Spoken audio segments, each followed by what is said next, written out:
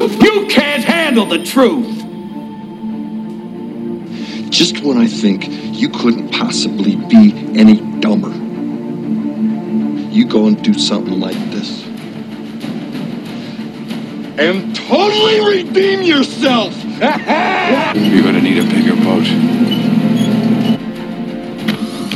Get away from her, you bitch!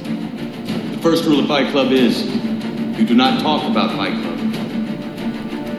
To infinity and beyond! Yippee-ki-yay, motherfucker. Hello and welcome to episode 68 of the Samuel and Manuel movie podcast. I am one of your hosts, Sam Reimer. And I'm Manny Manuel. Manny, I gotta tell you, I think I'm on the wrong side of this Sharon Tate thing.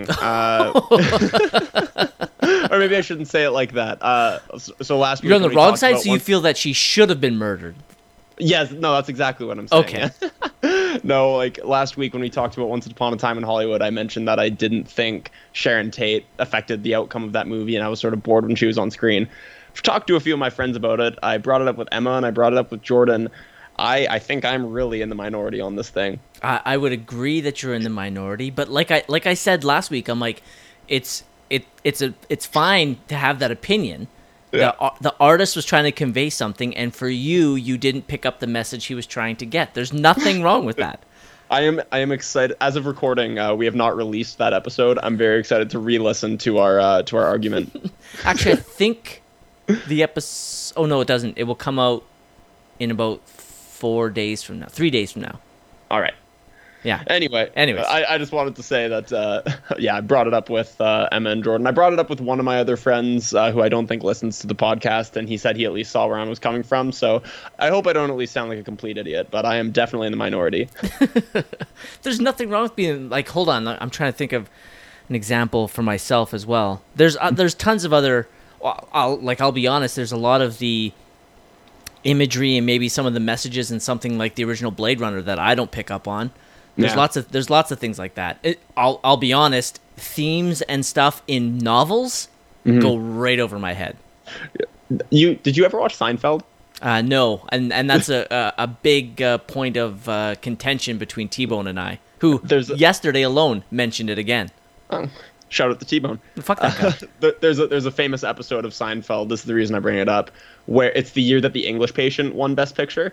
And the plot of the episode is that everybody in the show loves the English Patient except Elaine. Elaine is the only person in her friend group who hates the English Patient, and she's trying to explain herself, and she just feels like a total outcast. And she goes to see it a few times to like try to get an understanding for why it's so good, and she cannot for the life of her understand what's so good about it. I kind of feel like Elaine right now, but only about this one very specific plot point. Fair enough.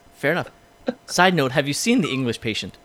No, but we will be watching it pretty soon, hey? We will. We're still a little bit of ways, but it's coming.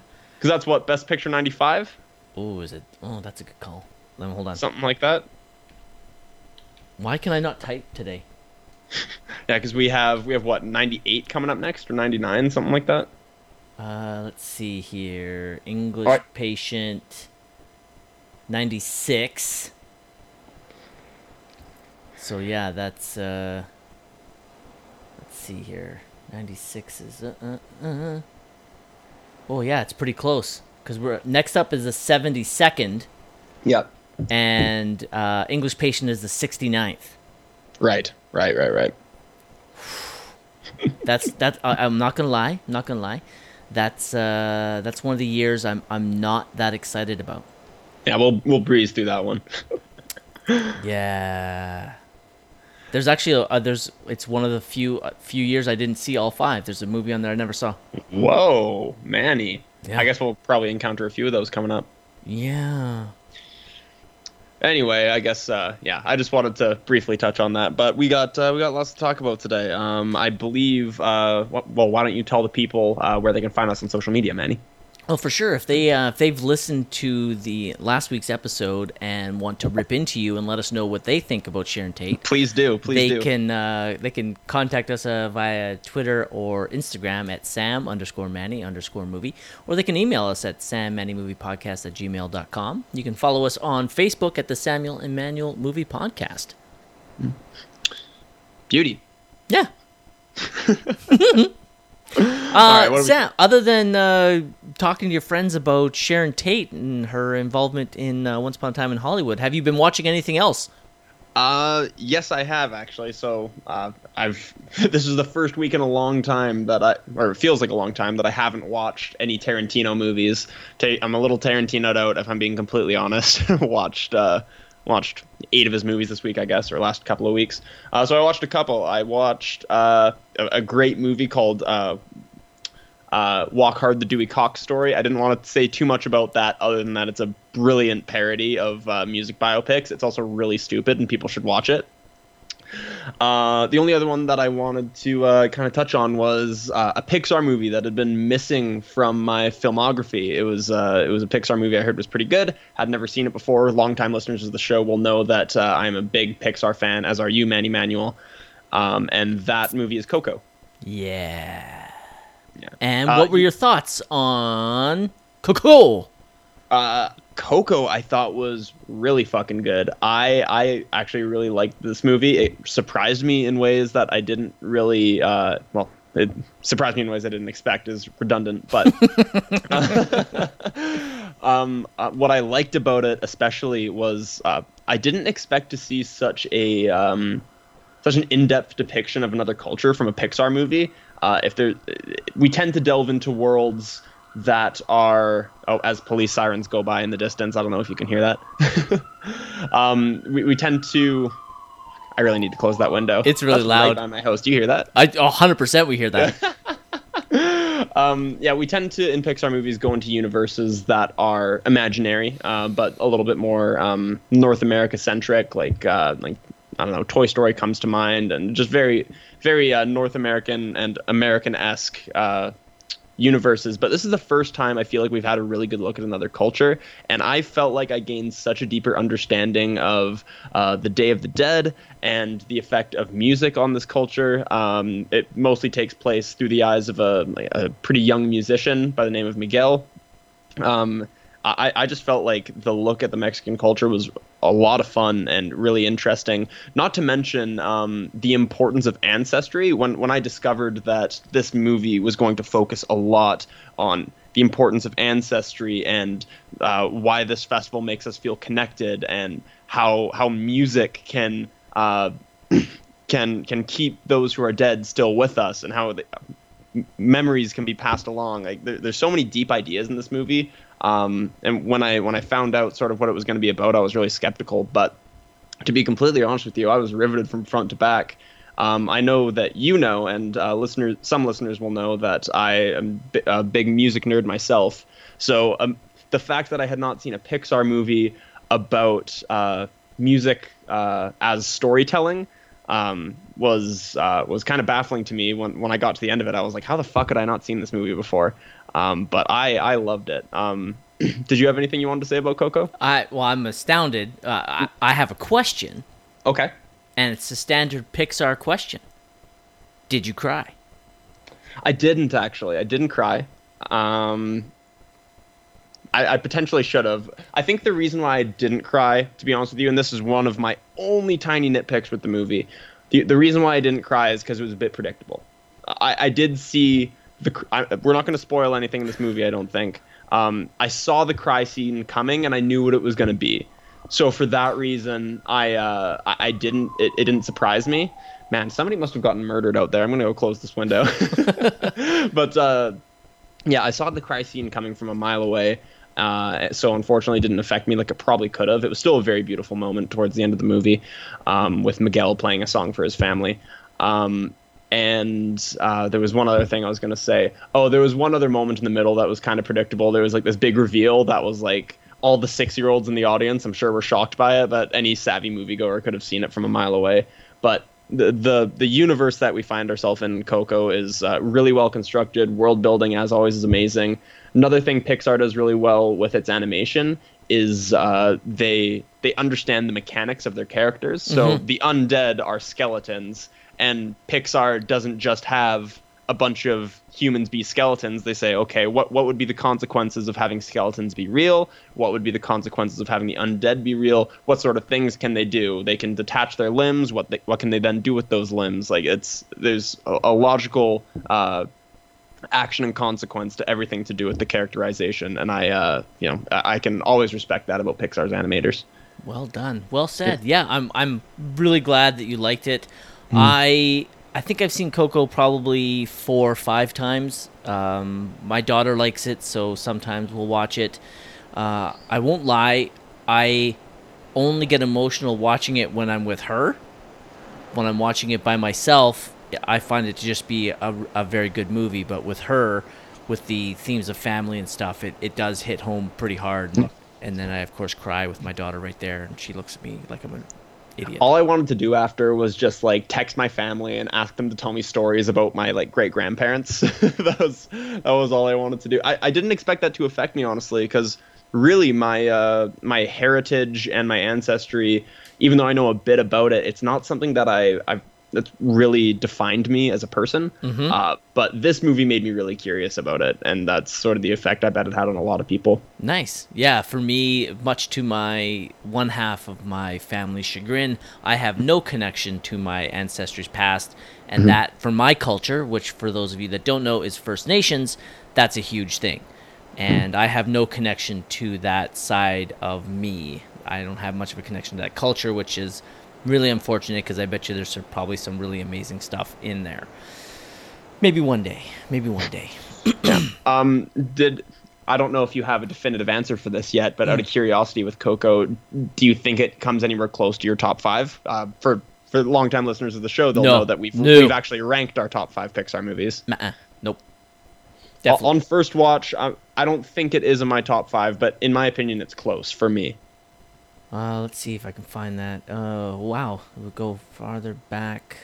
I don't even see when we did our top 5 Pixar. It must have been within the first 10 episodes or so. I think I was still on Kamloops, honestly, when we did our top 5 Pixar, so it must have been first 5 or 10. Yeah, I'm looking at the list here, and it's not I have everything from 11 on. So it was in our top in our top 10, in our first 10 episodes that we did that. No, Coco wouldn't crack my top 5. Not even close. Oh, wow.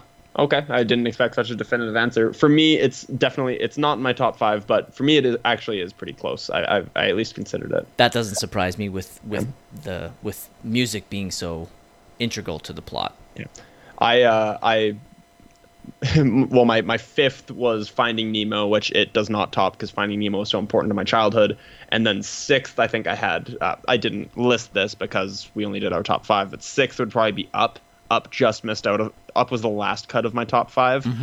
Coco, I think, is either right above or right below Up. It's in that sort of area for me. Fair enough. I should probably kind of write down my Pixar. Interesting. Yeah. All right. Fair enough. I'm going to need to reevaluate. Anyway, I am really glad to hear that you enjoyed it, because it really is, and it's visually stunning. It really is. I mean, when you go back to Toy Story and you see where the animation was, of course, it was completely innovative at the time with the CGI, but you see what they've become. I mean, we talked about this when we discussed Toy Story 4. The animation is it's night and day how much better it's gotten. Oh, by far. So that was your lovely little thoughts on Coco. I'm really glad that you checked it out. I think I'm only missing 2 Pixar films from my filmography, and I own them both and haven't watched them. I went through this actually after watching Coco. I haven't seen any of the movies containing the word cars. I haven't. Okay, I'm missing 3. Yeah, I haven't seen The Good Dinosaur, and there was at least one other one that I can't remember. I haven't seen Cars 2. I've seen 1 and 3. And I haven't seen The Good Dinosaur, and I haven't seen Monsters University. Yeah, Monsters University was fine. As far as sequels go, it was middle of the road. Again, even the worst Pixar movies are better than most other movies. Yeah, like Tarantino. Yeah, exactly. And Marvel films. Correct. Yes. Although I haven't seen Thor: The Dark World. I hear it sucks. I'm going to rewatch it. Actually, you know what? I'm going to sit down and I'm going to rewatch the entire MCU. My God. Yeah. I did that before. I did most of the MCU before Infinity War. Well, we're not getting another MCU movie until next year. So Endgame comes out on Blu-ray next week. So by the time I was thinking, I think me personally, I might just watch like one or two a week. And then by the time I get to Endgame, I'm probably close to the next Marvel movie being released, and I'll be a happy man. Man, you're giving yourself even more homework. Yeah, that's on top of I this am podcast. because I am a complete loser and have no life. Correct. Yes. Outside of that in baseball. Yes. All right, so I'm going to go close this window. In the meantime, why don't you tell the people what the meat of today's show is? What are we talking about? Perfecto. Today, this week, we decided to dive into the world of Netflix. We wanted to find, we might do this every once in a while, is to pick a Netflix film, not a movie that's on Netflix, but a Netflix original release. And so we decided on Triple Frontier, which is directed by J.C. Chandor, written by Mark Bowl and J.C. Chandor, starring Ben Affleck, Oscar Isaac, Charlie Hunnam, Pedro Pascal, and Garret Hedlund. Has a 61 Metascore, and it was available, is now available on Netflix, and will continue to be so. And usually this is where I also talk about the box office, but since box office doesn't correlate with Netflix, I did find this note on it. And again, this is Netflix, because Netflix doesn't release their numbers, so we have to take them for their word. But on April 16th, 2019, Netflix announced that the film had been viewed by over 52 million viewers on its service within the first month of its release. And on July 5th, Netflix announced that the film had been viewed by 63 million viewers. That's pretty impressive numbers, honestly. Yeah. So if you're looking at, $10 a ticket, that's $520 million worldwide gross. That's a smash hit. Well, yeah, and I completely agree, and I think it's important that Netflix has movies that are smash hits, especially with so much coming off their service. It's been big news in recent weeks that both The Office and Friends are both leaving the platform. So it's really important now more than ever that Netflix has really good quality original content. Yeah, they really need to start kind of picking things up for themselves. And just before we continue on the plot, loyalties are tested when 5 former Special Forces operatives reunite to steal a drug lord's fortune, unleashing a chain of unintended consequences. Sam, what are your spoiler-free thoughts on Triple Frontier?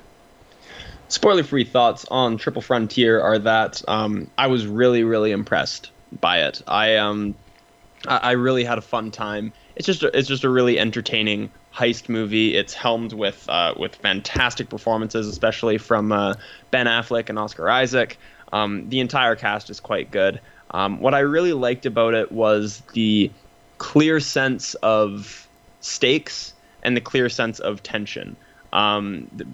Especially in the early going in this movie, there are so many damn tense scenes and scenes that set up future tensions. So like the reconnaissance scene is a really good way of setting up that I don't have the mob boss's name in front of me right now, the drug lord.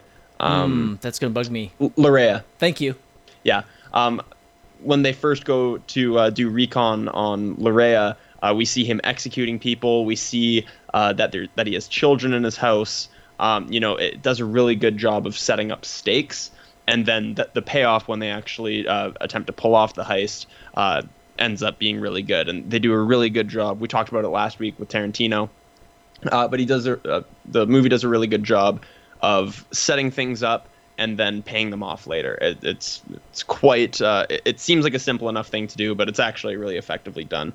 So good performances, well executed and well written. There were a couple moments that we'll get to that I thought were maybe just a little bit on the predictable side. But overall, I was just really entertained. It's just a really fun thrill ride, to be honest with you. Awesome. I'm really happy to hear that you enjoyed it this much, because as I was rewatching it, because I'd seen it before, as I was rewatching it, I'm like, oh, I really hope that Sam likes this as much as I do, because I'm with you. I found this to be an entertaining thrill ride. Affleck and Isaac are standouts, in my opinion, in this movie, with actually Hunnam, Hedlund, and Pascal doing a really good job. these are the only people that are really in this movie. There are a couple other really small parts for by some other actors that I don't know who they are, but this movie is these 5 men and what they're trying to deal with as they steal this money from this drug lord. I had a great time watching it. I had a great time watching it again, trying to pick it apart a little bit more the second time through. But this is the kind of movie that definitely would have been made 10 to 15 years ago and released in theaters. But now with Netflix, and if this had been released in theaters now, I don't think it would have been anywhere near as popular as it was being on Netflix.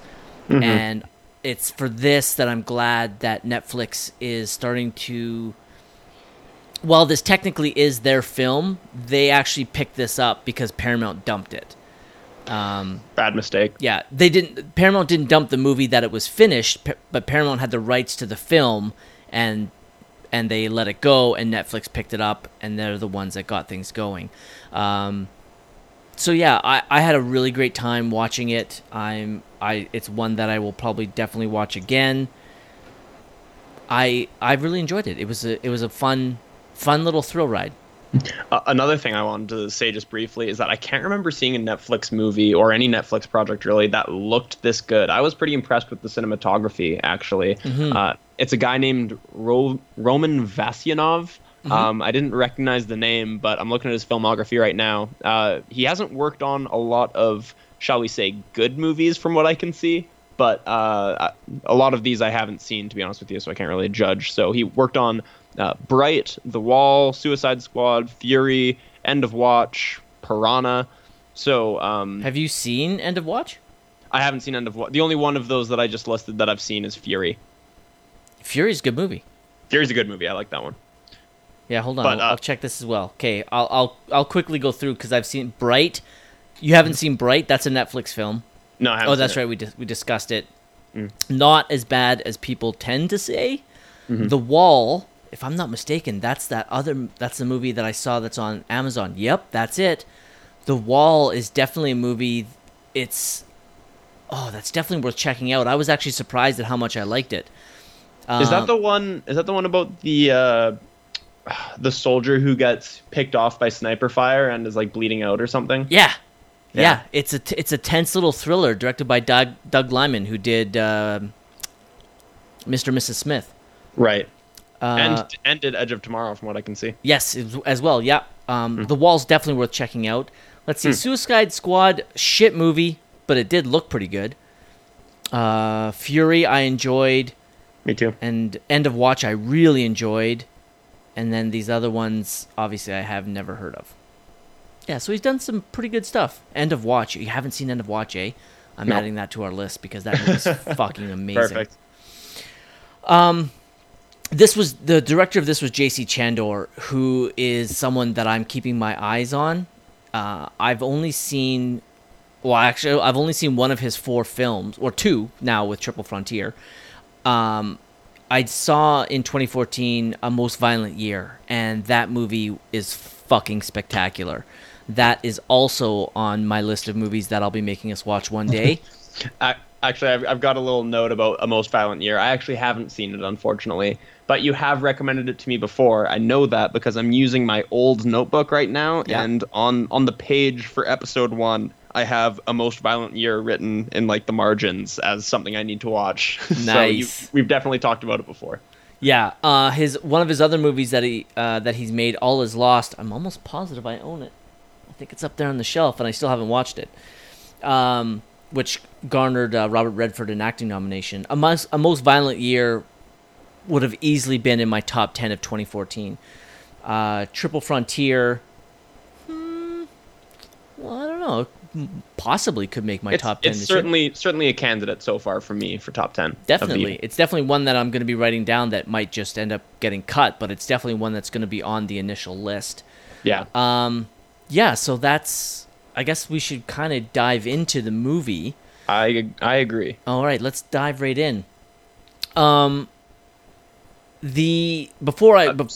go ahead. Yeah, no, fire away. I was just going to say we should be giving the people a spoiler warning, correct? Oh, thank you. Yeah, why don't you do it this time?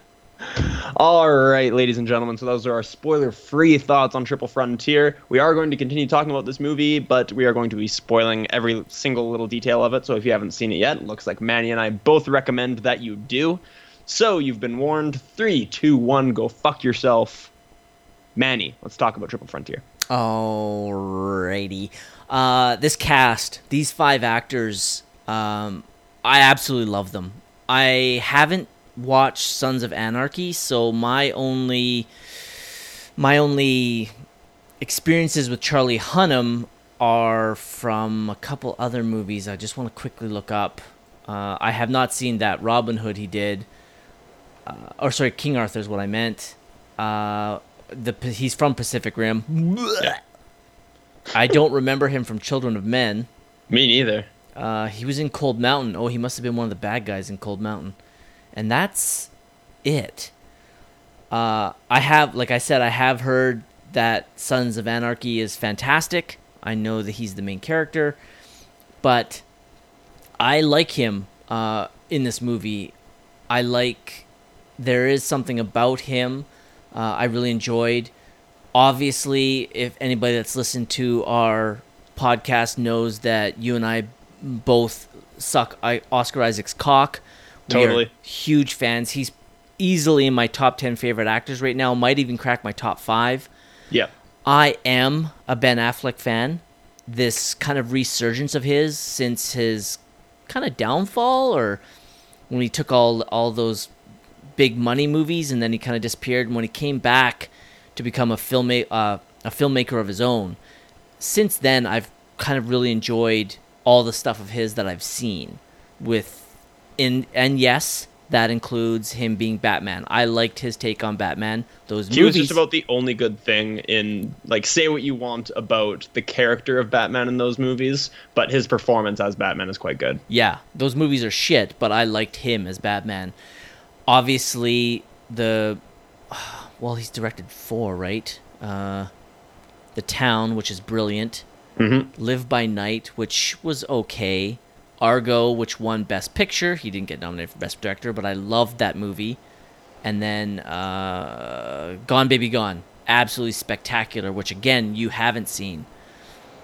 Which we'll again be adding to our list. Wow, this podcast is going to go forever. I fucking love it.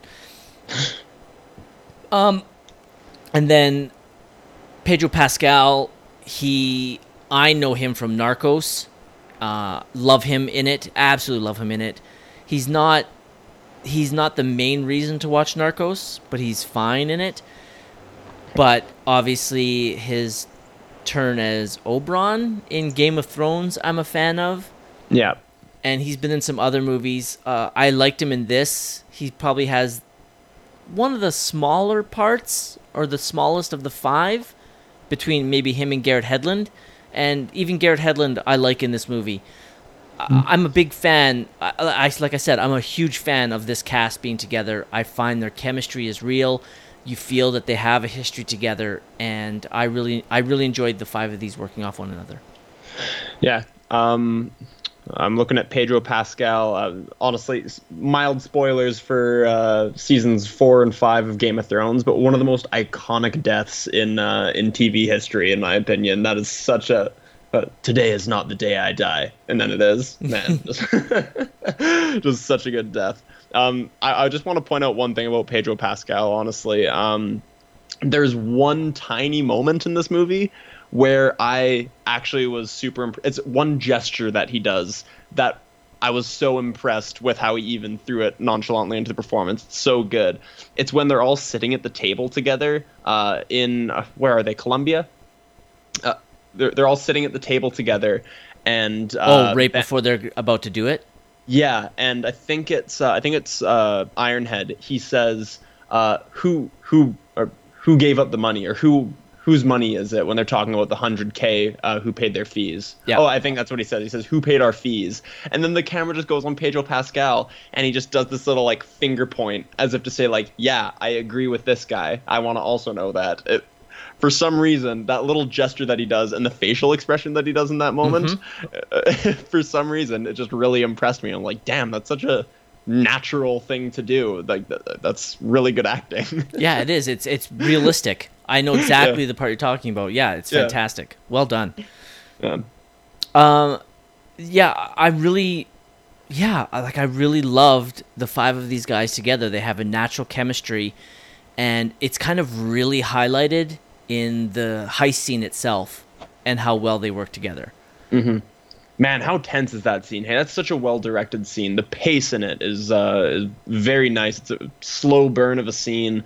One thing that they do, the scene reminded me a lot of the way Sicario's directed, actually. Ooh, nice. In how the action takes up like split seconds of the entire scene. Maybe when the guards show up, there's a little bit more action, but in the initial invasion of the place, the action is just like minutes and minutes and minutes of waiting, one or two shots, and then several more minutes of waiting and waiting on bated breath, going around corners, and it's all almost anticipation, that entire scene. It's the tension is maintained really well. I totally agree. The whole heist scene inside, what's his name again? Loria's mansion is spectacularly done. Shot well, scored well. The rain just adds to it. Everything is. J.C. Chandor really knows how to ratchet up the tension properly. Exactly. Just that was such a perfect analogy. Much like the border crossing scene in Sicario. That was exactly what I had in mind when I was watching this scene. The border crossing in Sicario. Yeah, I love. One of the scenes I love is right before? It's after the reconnaissance. Damn it. I can't remember when it is. It's obviously it's either right after the reconnaissance.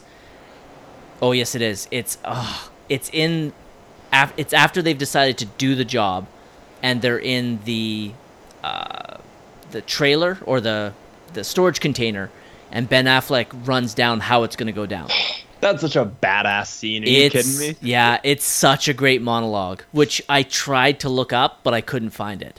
Yeah, there's one line that he says in it, or he says, you guys need to own that you're desecrating most of the oaths you ever took. Yes! Like, that's another great moment of setting up the stakes. And Ben Affleck, another great line in that scene, I can't remember the whole thing, obviously, but he says something like, if we do this right, we will be committing one murder and one armed robbery. Mm-hmm. And that is, I love another. Why does that scene work? One of the many reasons is Ben Affleck is set up as the righteous one. He's the guy who got out of his previous gig, which we know was immoral, and he wants to provide for his family. He's kind of set up as the most righteous one in the group. So when he then turns around and gives this speech about how you're desecrating most of the oaths you ever took by going with us on this mission, and here's all the crimes we're going to be committing, it really drives home to the audience, like, fuck, this needs to go well. There's a lot at stake. Yeah, I agree.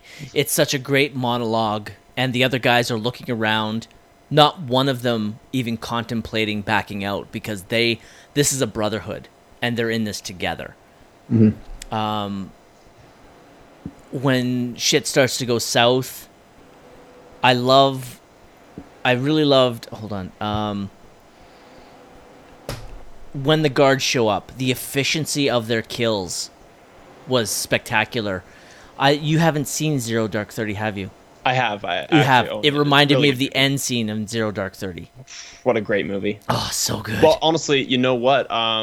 Catherine Bigelow, I believe, is a producer on this movie, right? Yes, she is, because she was originally going to direct it. Yeah, that's right. This seems like a Catherine Bigelow movie. Yeah, right? Yeah. Oh, God. I would have loved to have seen her direct this movie, too. If you want to know, oh man, oh son of a bitch, if you want to hear, since that's a director we liked, there was 1, 2, 3, 4, 5. There was 5 other names attached in this movie at certain points. Would you like them? Attached for what role? It doesn't specify. Okay, but the first 2, I would assume. Well, no, the names I'll talk off. It's obviously for Red Fly and Pope. So the Affleck and Oscar Isaac roles. Okay, the first two names that were attached, Tom Hanks and Johnny Depp. Obviously, Tom Hanks is a fantastic actor, and him being in anything is reason enough for me to see it. I don't necessarily feel the same way about Johnny Depp. I don't dislike him, but to me, Johnny Depp is not as must-see an actor as Tom Hanks. I agree. Not to mention the fact that this movie would be very, very different with Tom Hanks and Johnny Depp being in it. I 100% agree. Would you? I think Tom Hanks would have played Affleck's role. Yeah, I would imagine so. Yeah, and seeing him turn the way Affleck's character does would have been interesting as well. Yeah. Well, oh, sorry. You want to keep talking about the? No, the if you have something to say, keep going. I'm good to go. I was just going to say that I mentioned in the non-spoiler section that there were certain aspects of it that were pretty predictable. I'm trying to find the exact place in my notes where I found or where I thought of this. But I predicted pretty early on that Ben Affleck was going to wind up dead. Yeah, it's pretty obvious because it's pretty telegraphed. Yeah, he's the one that makes the turn. Yeah, he's the tragic character of the bunch. He's the Shakespearean the Shakespearean hero, I guess, who gets corrupted by greed and winds up dead because of it. That seemed pretty by the numbers to me. Yeah, it did, and that's why I don't have a problem with him dying. No, me neither. The way he died did still kind of surprise me. Yeah, I guess. I mean, it makes sense that some of the people he fucked over for the sake of greed wound up being the ones to pull the trigger on him.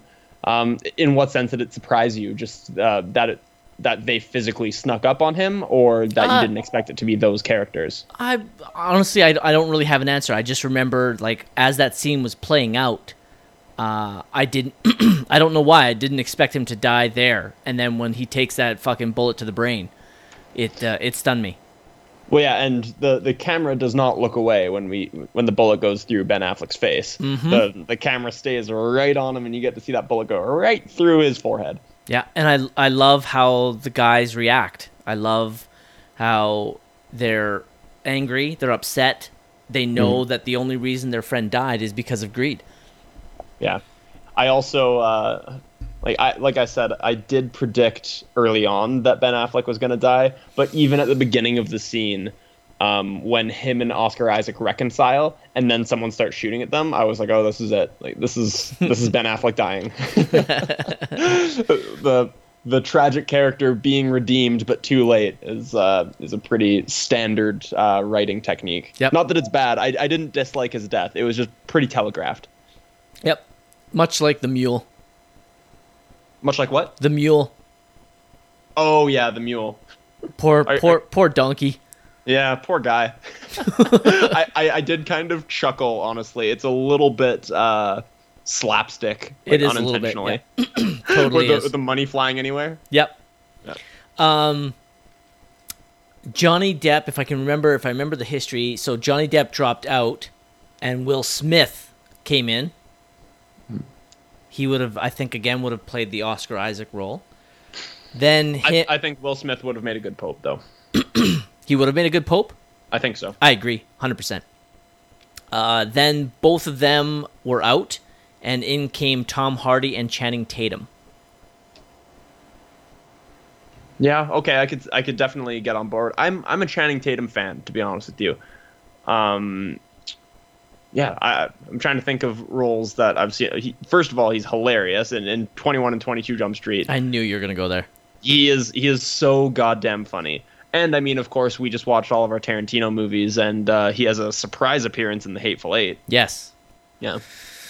Maybe I need to give those Jump Street movies another chance.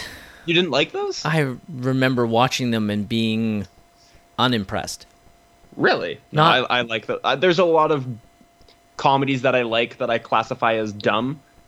The Jump Street movies are not those. I think I remember, like, I know I watched them. I can't tell you anything about them. Like, I know that, and the reason I know, well, I shouldn't say the reason. Like, I know that, spoiler alert for 21 Jump Street, 3, 2, 1, go fuck yourself. Johnny Depp shows up in the end, yeah, as a cameo because he was on the TV show. But yeah, I know I've seen them, but they're not memorable. So I didn't. I must not have hated them, but I obviously didn't love them. 22 Jump Street is quite a good sequel in my opinion. Like right. it's easy to, it's really really easy to fuck up a sequel, and they did not do it.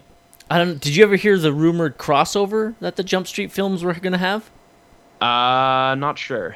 Are you ready for this? And I'm not lying. This came incredibly close to happening. Oh, was it the Men in Black? Yes, it was. Yeah, I did hear that actually.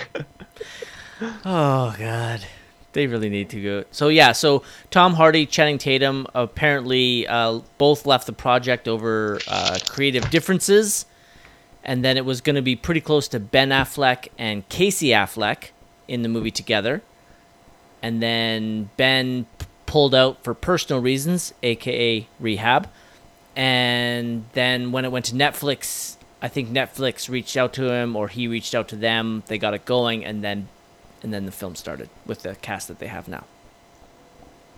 Right. I'm honestly satisfied with the cast. I love the cast. Yeah, I think it's quite good. I have to admit that I'm not particularly familiar with Garret Hedlund, the guy who plays Ben Miller. Mm-hmm. I don't even know if his nickname isn't listed on Wikipedia. I don't remember him having one. Yeah. So it's Red Fly, Pope, Ironhead, Catfish, and Ben. Yep. We could call him Uncle. Yeah. We could call him Uncle if we wanted. Sorry? We could call him Uncle. Uncle Ben. Uncle? Why Uncle? Uncle Ben. Except he lives. That's true. Spoiler alert for Spider-Man 1. Yeah. Speaking of Catfish, I didn't I didn't catch this reference, and even if you noticed, you wouldn't have caught this reference, but this fucking made my day when I discovered this. Is the baseball cap worn by Catfish features the logo for Standard Heating Oil, the company run by Abel Morales in the film A Most Violent Year. Oh, okay. No, I didn't catch that for sure. I thought, you know what I thought it was a reference to? I thought it was a reference to Oscar Isaac's character in Drive. Because Oscar Isaac's character in Drive, his name is Standard. Yeah, no, it's the Standard Heating Oil. Standard Heating Oil. It's the company run by Abel Morales, Oscar Isaac in A Most Violent Year. Oh, okay. No, that makes sense. That's awesome. But yeah, I was so fucking happy when I read that. Oh, God, I love that movie. We always talk about how the little things make the movie, and there were a couple small details that I was really impressed by in this movie. But the main one I wanted to talk about, we already touched on the actual heist scene, which is one of the highlights of the movie. It's really good. I did watch this movie twice this week, and one of the small details I was so impressed by on second watch was when they go into Larea's house, all his furniture is covered. I did not like. Of course, on rewatch, we know the reason for this is because they've been doing painting, they've been redoing the walls, and they needed to cover the furniture. But it's not really, that particular detail is not called out, especially because we only really see shots of furniture before the big reveal that the money's inside the walls. Mm-hmm. So while it's something that I noticed on first watch, just to go, I wonder why all this furniture is covered.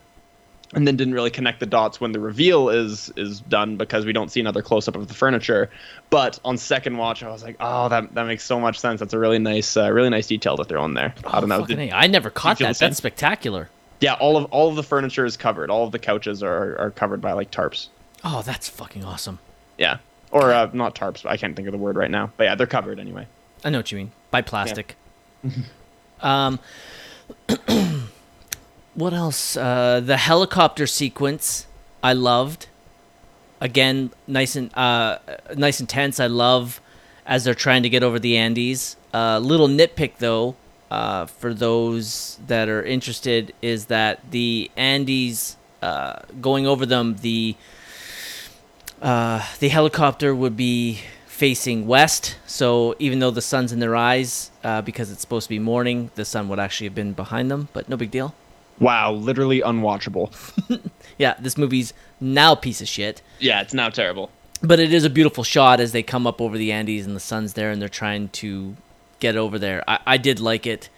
It's so funny. There's all these things that if it had just gone right, this movie really wouldn't have been fun to watch at all. Yeah. Well, this is one of the many things that good directors will do, is that they will tease you with the idea of things going right, and then they'll fuck it up at the right moment. So, like, take the helicopter scene, for example. I love the way that as they're coming over the mountains, the sun is shining bright on their face. There's a shot of them with their faces all illuminated by the sun and the ocean, and it's a really nice shot. And then right at that moment, the engine gives out. Yep. It's very well timed. Yeah, awesome. It's awesome. The crash landing. I guess the one part that obviously upset me is who was it that fell out? Ben. Ben falls out. Yeah, and he's totally fine. Well, William also has a fucking bullet wound, which has an exit wound. Yep. And he just fucking walks it off. He gets shot, and he's totally okay. Like, at the end of the movie, when they go into the ocean, the first thing I said was, "God, that's got to feel good on the bullet wound." All right. All that salt water. I want to call it a car chase scene, but it's more like a truck and Jeep chase scene. Yeah. If you want to get technical, well done, actually, especially in the grass. Agreed. Yeah. J.C. Chandor really knows how to do his action scenes very well, which there's a couple. I won't give anything away.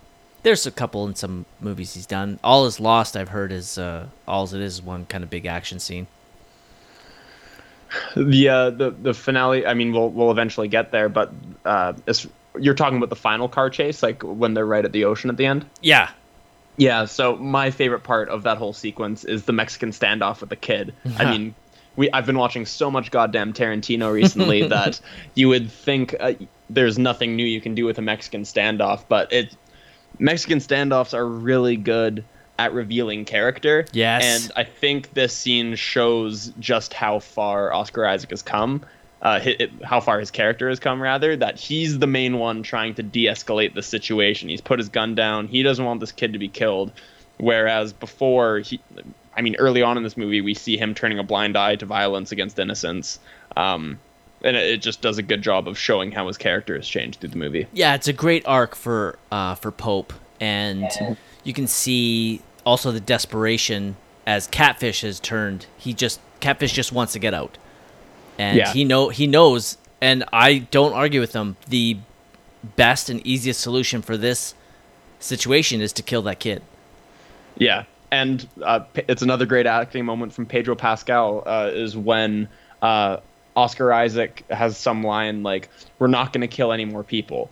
And Pedro Pascal says, "Well, if it's between me and them, you bet your ass I'm going to be killing some people," or something to that effect. Yeah. And that's another well-delivered line from Pedro Pascal. Yeah, Pedro Pascal, like I said, he has him. I guess between him and Ben have the least amount of screen time, but Pedro really knows how to work with what he's given. And we kind of skipped over the whole scene. Well, we kind of mentioned it. We skipped over the scene or the moment of Affleck's death. And the helicopter crash where they've killed some villagers, pay them off, take the mules, and then they're followed by the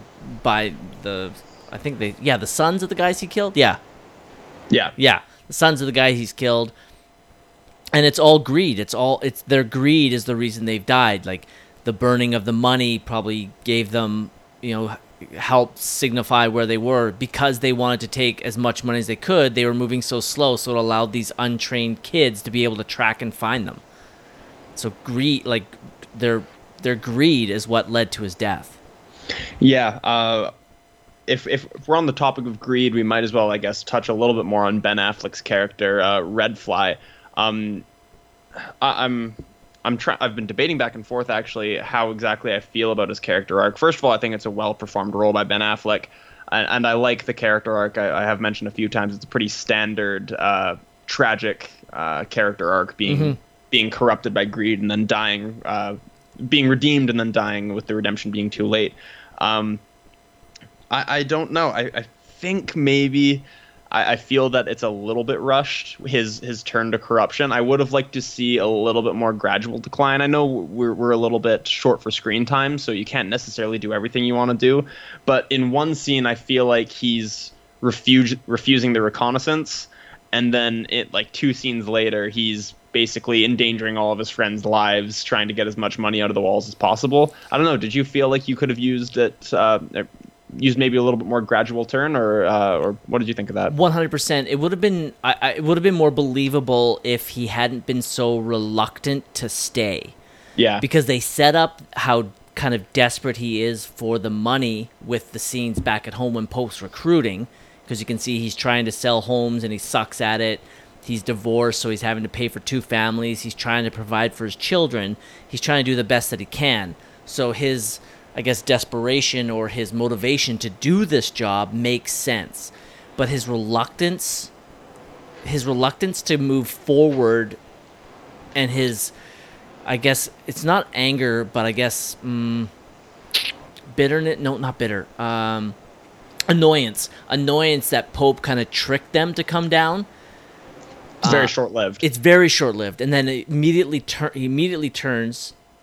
Well, I shouldn't say immediately turns. He turns into, like, because he was their captain. He turns into leader mode, and that's where we get that amazing monologue inside the container.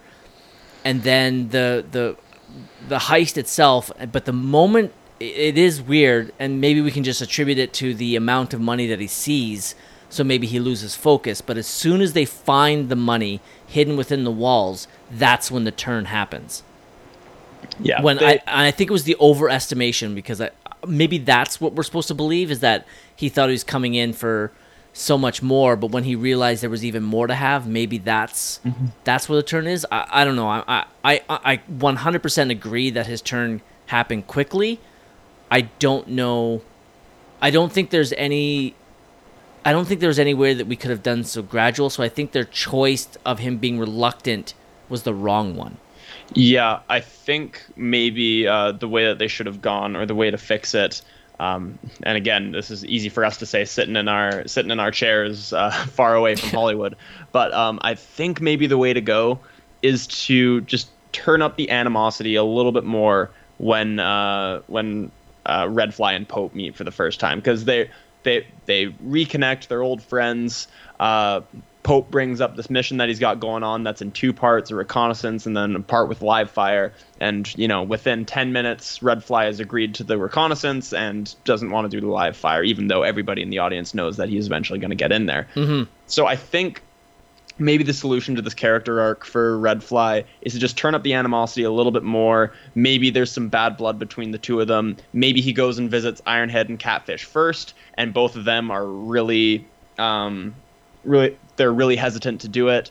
Maybe Oscar Isaac lies and says Red Fly's on board, and the 2 of them are kind of surprised. Like maybe you set up a little bit more bad blood, and maybe Ben Affleck is really, really opposed to this thing at first. I think that's that way you get Oscar Isaac to drag him in, and then Oscar Isaac is even more at fault and more guilty when Red Fly inevitably dies in the middle of the movie. Mm-hmm. And then the final scene, or the one of the final scenes where they're all giving money to Red Fly's family, I think that scene also plays a little bit better, because then it's more Pope's fault, and that's a way for him to alleviate his own guilt. No, go ahead, finish. That was basically it. I just think the solution to this character arc for Red Fly is to maybe just turn up the animosity a little bit more between him and Pope, especially in the beginning of the movie. I can go with that, but I still feel that they projected Pope's guilt well enough. Yeah, they certainly did. Okay.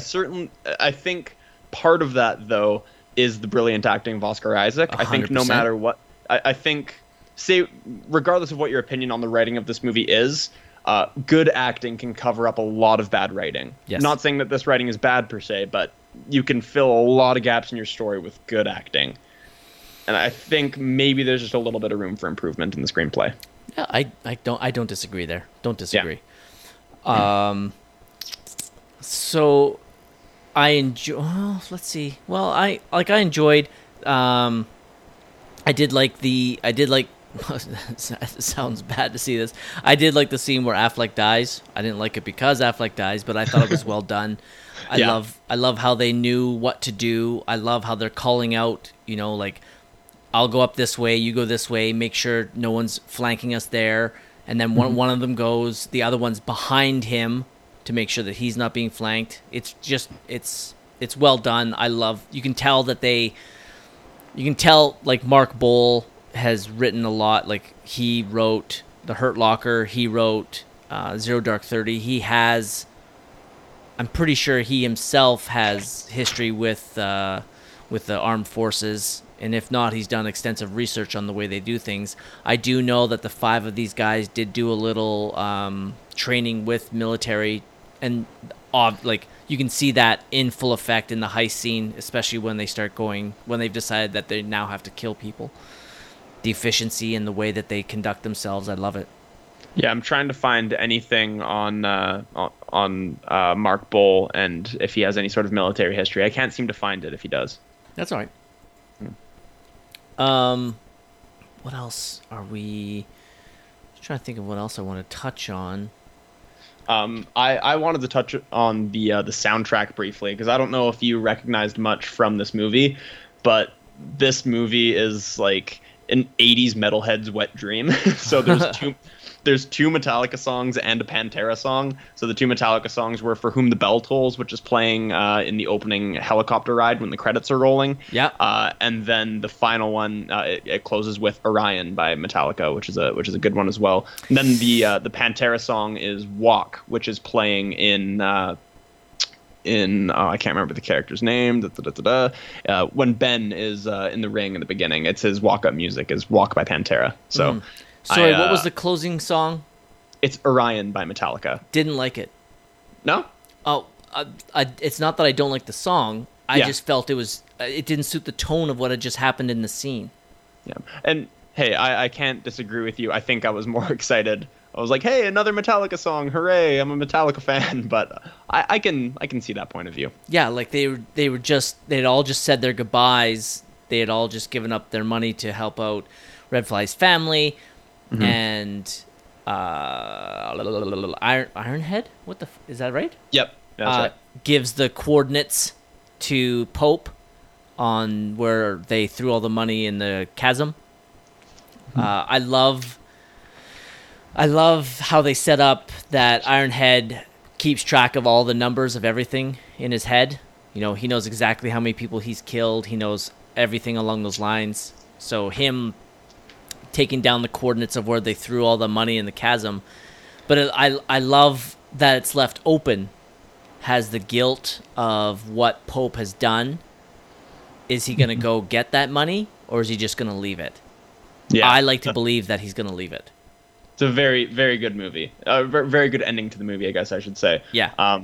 I agree. The open-ended nature of it, how it's left open to interpretation is pretty powerful in my opinion. I like open-ended conclusions like this. Me too. The Coen brothers are some of my favorite for that. Actually, I like their open-endedness. There's something else I was gonna say. Oh yeah, you touched on Ironhead keeping track of everything. I have written down page 1 of my notes as I was watching the movie. William keeps count of speeches. Important. So it's referenced twice after that. It's referenced when they're talking about the number of people that they've killed, and the coordinates are also potentially a callback to that. Yeah. It's just well done. The movie sets things up and pays them off very well, just like you mentioned earlier today. Something I want to kind of work out with you, just an idea that I kind of have, or something that kind of bothers me, I guess. Yeah. So the opening is William, or Ironhead, talking to a bunch of army personnel, talks about the price of being a warrior and sort of a bit of what seems to be a PTSD attack he's describing in a grocery store. An opening scene of a movie, that speech seemed like it was really important, and often you'll find that the opening scene of a movie is sort of like is sort of the thesis, you know? It describes what the movie is going to be about. It kind of describes what the subtext of the movie is going to be, and it kind of seemed unconnected from the rest of the movie. Like, when I heard that story, I thought there was going to be a lot more about the toll that killing people will take, and the mental effects that being a warrior has on a person. I didn't really get that. I got what the movie seemed to be more about was the brotherhood, as you mentioned, and the guilt that Pope inevitably feels for being responsible for Ben Affleck's death, but not necessarily killing people directly. Does that make sense? So the opening, I need your help working this out, because I just feel like the opening should be like the thesis for the movie. It should be, here's what your movie's about, at least subtextually, and then it doesn't really connect, in my opinion. I'm going to agree with you. Okay. But to work it out, I think possibly, because on the second watch, I started to notice the guilt that these men feel on how things escalated tended to catch up with them. So the opening scene is about Ironhead dealing with basically PTSD and the weight and burden and guilt he feels over those 43 kills that he made. That's why he attacked the man in the grocery store. As this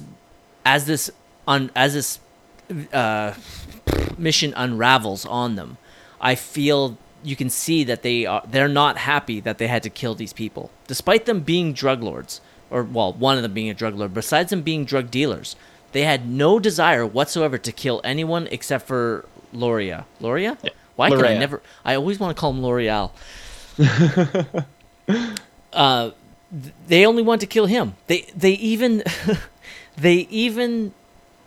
Until their mission becomes compromised, they don't even kill the guards in the house. They knock them unconscious and restrain them. One gets kneecapped too. Yeah, and it would have made the mission so much easier if they just killed them. And they even make a point of showing Catfish's aim. They're all aiming at eye level, and even make a point of inserting a shot of Catfish lowering his aim to the guard's knee. Yeah, which I actually thought was a nice detail as well. Yeah, so these guys don't want to kill, and so I think that's how it ties into that opening. And then once it's turned and they do have to do these kills, because if they don't, then they're dead, the guilt of it continues on, and even more so as when they had to kill those innocents in the village. And the scene on the rocks prior to Affleck's death and all that, I think you can see it starts to eat at them. And then even more so after Affleck's death, when they're now realizing that all of this was for money, the guilt of it, they don't care, they don't want the money, they just want to get their friend home. That's how I think we could tie in the first scene, but that's the only way I see it. I personally just feel that I can see how you can tie that in, and I don't disagree with you, but I personally think that the opening scene could be improved just a little bit if it's maybe framed... I just don't think the supermarket story fits necessarily what the movie is trying to say. I think maybe if he told a story more so about his combat experience and somebody that he felt responsible for dying, and maybe the moral of his story is more, no matter the guilt you feel for killing people, it'll always be less than the guilt you feel for letting your brothers die. If he told a story more towards that moral, I think it would have tied in nicer with the themes of the movie. That's just my opinion. I agree 100%. I was just trying to find a way to connect the first. You wanted to work through it. That was my best effort. Yeah, no, hey, and you did a bang up job. Oh, thanks, buddy. Thanks, buddy. I think that's kind of pretty much all I got really for this movie. It's even though it's running time, what is it, about 2 hours? Yeah, something like that. Yeah, I still found it to be actually quite brisk. Yeah, 2 hours and 5 minutes. I didn't feel it was that long. Yeah, it's pretty brisk pace, as you said. I'm trying to find just about anything else, but I don't think there was anything I really wanted to touch on. I guess we did briefly talk about the final few minutes of this movie where they all donate to Red Fly's family. But I did like that scene. That did not strike me as a cliche. It at least in my opinion. I think the cliche would have been to have them get out with no money, I guess, and just escape with their lives and learn a valuable lesson. But they get out with money, and instead of keeping what little they got for themselves, they give it all to Red Fly's family, which I liked as a character moment for all of them. And again, this is why Pope's guilt is so important in this movie, because the scene plays a lot better when he really feels responsible for Red Fly's death. Yeah, I agree 100%. The I guess the second to last scene with them in the lawyer's office or the whatever, as they're about to split up 5 ways, and then all they had to do was sign over the stuff So Red Fly's family got his cut, but then Ironhead signs over his right away. Ben is next, then Catfish, and he just passes the paper over to Pope and pats him on the shoulder twice and walks away. Yep. And Pope's sitting there left with his guilt. His guilt, looking at those stacks of money that he would trade in an instant to have his friend back. Yeah. Well said. Yeah. And so they go outside and they say their goodbyes. Kind of almost the same. It kind of reminded me of the last scene in Ocean's 11 where they're all watching the water display outside the Bellagio, and they just walk away one by one. Have you seen Ocean's 11? You haven't seen Ocean's 11? No. Oh my goodness gracious. Okay, wow. That's gonna adding 2 movies to the list for me to watch. Wow, tonight. that's actually gonna quickly climb the charts. Big time, actually. All right, we're gonna start planning the other movies, and that is skyrocketed to the top because I think that's a movie I'd really like to talk about, and I think it's a movie that you'd really enjoy. All right, Ocean's 11. You heard it here first, ladies and gentlemen. Episode 68. Writing that fucking down right now. Ocean's goddamn 11. All right. Manny is currently jotting that down in his notebook. All right. So yeah. Okay. So wow, you don't get that reference at all. So I just referenced something for you listeners out there. Listeners do. This isn't just for me, Manny. It's for the listeners. That is so true. It's for the people. That's why we do this. Of course, you are half the listeners. And you're the other half, right? That is true. How narcissistic. We should just rename this the Narcissistic Podcast. I did like the ending, and like I alluded to before and I mentioned before, Ironhead gives Pope the coordinates of where all the money they threw in the crevice is. I guess that would roughly probably be about 100 mil, 50 mil, 75 mil, roughly. All those bags, somewhere around there. Anyways, it was well done. I had a really great time watching this movie both times. The first time I was absolutely enthralled, and the second time I still enjoyed it. Obviously not as much as the first one, but it's a a movie has to be a classic for you to enjoy it every time you watch it. But this movie was still thoroughly enjoyable. Yeah, I watched this movie back-to-back nights. We don't typically record on Mondays, so I was a little bit rushed to get it in twice. Thanks for that, by the way. Yeah, you're welcome. Recording on a Monday. But yeah, watching it back-to-back, I worried that it was going to drag a little bit. Honestly, I was still really entertained both times I watched it. Good. Awesome. Your favorite scene? Fave scene is going to be the heist. The heist is really well executed. They do a really good job of ratcheting up the tension just at the right moments. There's a couple of beats in this movie or in this scene that play really well. Them thinking that the informant has ratted on them and sold them out, and then them discovering that there's money in the walls. Then Ben Affleck's character starting to turn and become greedy, then the guards showing up. The pacing is just so good, and there's constantly dramatic things happening that aren't just bang bang shoot shoot. There's so much more going on, and they do a really good job of pacing the scene. Like I said, it reminds me a lot of the pacing of the border crossing scene in Sicario. It was pretty reminiscent of that, which is one of the best action scenes of the last decade. I couldn't agree more. Yeah. So, it's no question the heist. Yeah, I concur. It's the heist by far. And for everything that you just said, the way that everything plays out, how they ratchet up the tension, Ben Affleck's turn, when he snaps, when Ironhead tells him, or no, it's actually Ben, he's like, I've never seen you go late on a hard out. That's honestly a really effective line. I loved that line of dialogue because of how natural it is, and because how much it tells us about these characters. Yep. And how long they've been together, what Ben Affleck's character is like, why this is so out of character for him. That one line of dialogue is so efficient in its exposition. That's really good writing. Yeah, it is. It's spectacular. And like you said, I loved the camera work. The camera work as they're going through the house, both before things turn south and especially afterwards, as they're like call out your kills. It's the efficiency of this kind of stuff that these guys, how they know what to do, how to do it, where to go, and everything. It was just a sight to behold, and it's shot so well. The cinematography and the direction by J.C. Chandor, spectacular. The heist is the highlight of the film.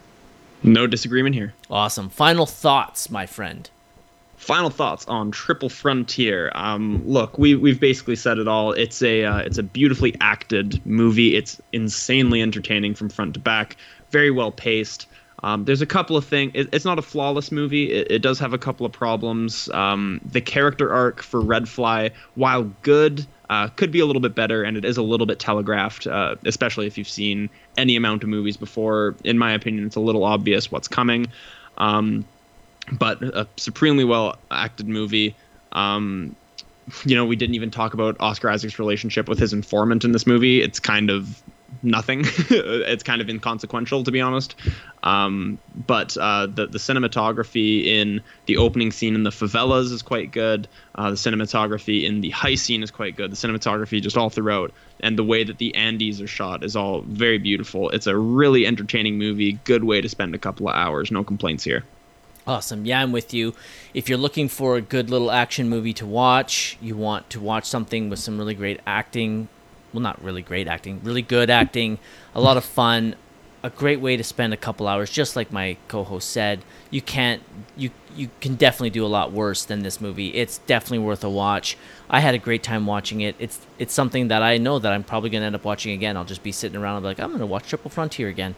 This is a great movie to invite the buddies over, have a couple of drinks, and throw on a movie. It's a great movie for that. Oh yeah, definitely, 100%. Especially given its themes of brotherhood and friendship. Oh, I agree. Yeah, this is definitely a great guys movie to put on. Sam, your rating out of 5. As always, I got my prediction. All right, what is your prediction there? Manny is holding up 3 fingers. You know what? I think I'm going to have to bump this one to a 4. I really, really enjoyed this movie. It does have some issues, but it's not always about the perfection of the movie. It's not always about, the little nitpicks and whatnot. It's about your overall enjoyment. And I honestly, 2 times in a weekend watching this movie, I enjoyed the hell out of it both times. So 4 out of 5. Awesome. I'm right there with you. 4 for me. I had a great time with this movie. I'm so glad that you did as well. It's a pretty easy 4 for me.